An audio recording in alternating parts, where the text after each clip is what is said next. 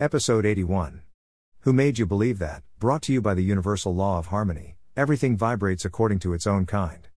If a thief goes to a new city, is not long before that thief will be hanging out with like-minded people.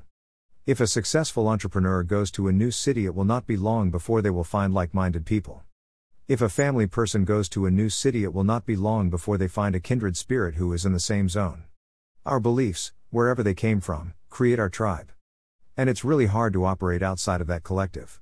And in spite of all the work been done with diversity, it will always be so. It is therefore important to recognize the difference between honoring diversity and wanting or needing to hang out with diversity. Our society has defined diversity by many different viewpoints such as race, sex, choices, culture and religion.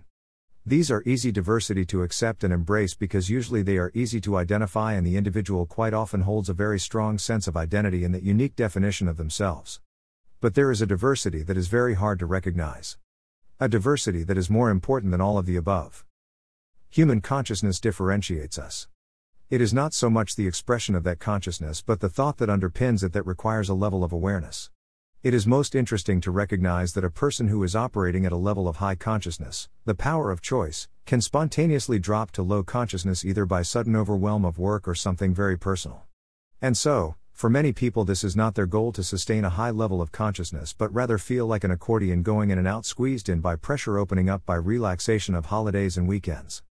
As they are squeezed in, their consciousness drops, and as they open up and relax, their consciousness rises. Inner wealth. We isolate ourselves from the vacillation of consciousness. We are given tools to process anything that might come along, to either contract or expand that consciousness by simple ego perspectives. We are committed to being in the top 3 rungs of the consciousness cone, and any time we are below that, we consider it to be a red flag and a drop in our humanity, and therefore something we must use one of the tools of the inner wealth technology to process and get back on track as quickly as possible. In comparison, a person who has no commitment to their consciousness and therefore their service to humanity, will vacillate down to the lowest and up to the highest based on their perspective on the situation at hand. Given that there are 7 areas of life and therefore 7 pyramids of consciousness, one for each area of life, when an individual chooses to vacillate with their perspective on any situation, they become a nuisance to themselves, high maintenance and usually paranoid about anything that can disrupt them. A commitment to living in the top 3 levels of the consciousness cone, love to, choose to, desire to, is also a commitment to life. It is a commitment to not wasting time, it is a commitment to serving others, it is a commitment to leaving a footprint. It is a vastly different commitment to living in the bottom 3 or 4 levels of the consciousness cone, which is a commitment to reacting to thoughts. It is also a self-indulgent level of existence and what many people in that area of thinking consider to be fun. It's not. If you are reading this, you are a person who is interested in human consciousness and living and working in that level of the consciousness cone that is the top 3 level. But there are some things that can prohibit you remaining there. And the question of today's blog is, what makes you believe that?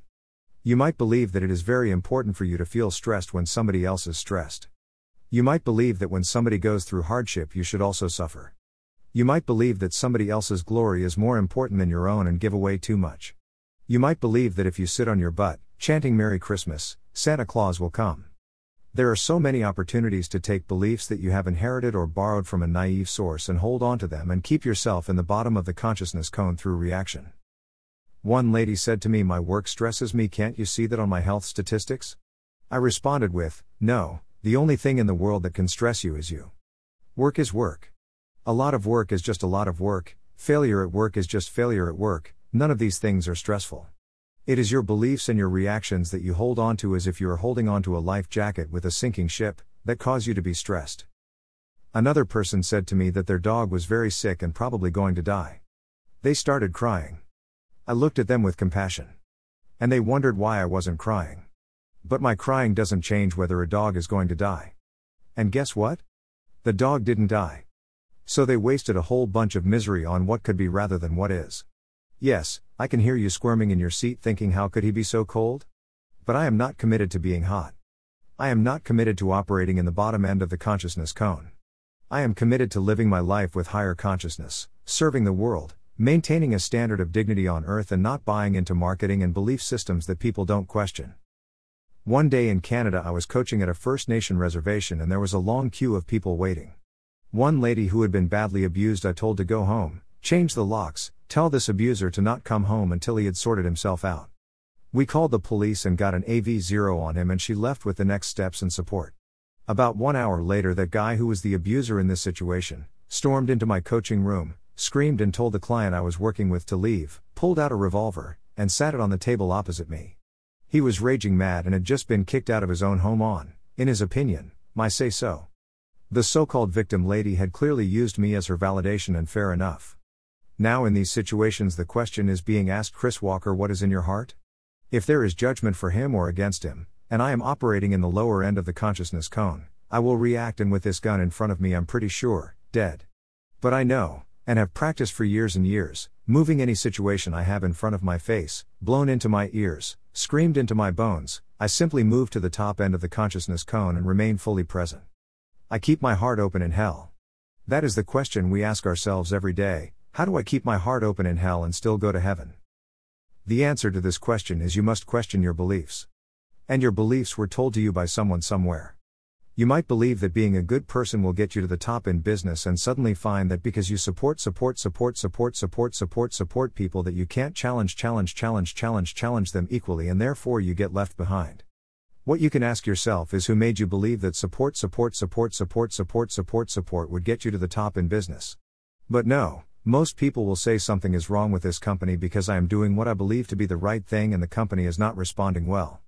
Another example is where somebody in your family is sick and you feel sad. Somewhere somebody told you that if someone feels sick you should feel sad. Who made you believe that? If you think back, your grandma and grandpa never felt sad when you were sick. They laughed and said you'll be okay. They reassured you. But your parents or somebody might have said, oh you poor thing. And they might have taught you that feeling sad, as they did, when you were sick, was the right response. But what you didn't realize is that they were sad because with you being sick they couldn't go to the footy. Their sadness was not for you being sick but for them missing out on the concert. So some way somehow, we inherit beliefs, and very often those beliefs keep us locked into the bottom 3 or 4 rungs of the consciousness cone. Do you remember those 4 rungs? Got to, should do, need to, want to. Those bottom rungs are highly volatile and have no consistency, and therefore cannot be the place from which a leader in any field of the 7 areas of life can function. The minimum level of function for a leader in any area of life is, it is what it is. At least this is called ambivalence, and ambivalence is what Maslow called the highest level of self-actualization. If you are self-actualized, you will be ambivalent towards many of the things that people react to. If you are ambivalent, you are a leader. Add gratitude to ambivalence and you have inspiration. It's not hard to work it all out, but it is hard sometimes to recognize that the belief systems we have, and who made us believe those systems, might just not be healthy. So the question you can ask yourself if you wish is, what is in my heart today? If the answer is not love to, choose to, or desire to, you may be finding yourself in reaction. Nothing destroys the quality of a person's contribution to the world, their family, and their house more than being in this lower level of human consciousness. This is the real diversity we must be able to recognize as a boss or business owner. Because if you have people who are highly energetic but operating in the bottom 3 levels of the consciousness cone, you have a real problem on your hands, because they will vacillate 1 minute engaged, 1 minute disengaged, and this type of person requires massive amounts of maintenance and supervision. They will one time tell the world what a great leader you are and the next time be your worst enemy. Judas in the story of the Bible was such a person and has been shown to be a person operating with low consciousness, 1 minute a big fan, the next minute sabotaging the leader. You need to watch out for this level of consciousness. As you embrace diversity, you can embrace the fact that there are people who don't think that they think, they just take what they have been taught and use it to react to the world and therefore become their own and others' worst enemy.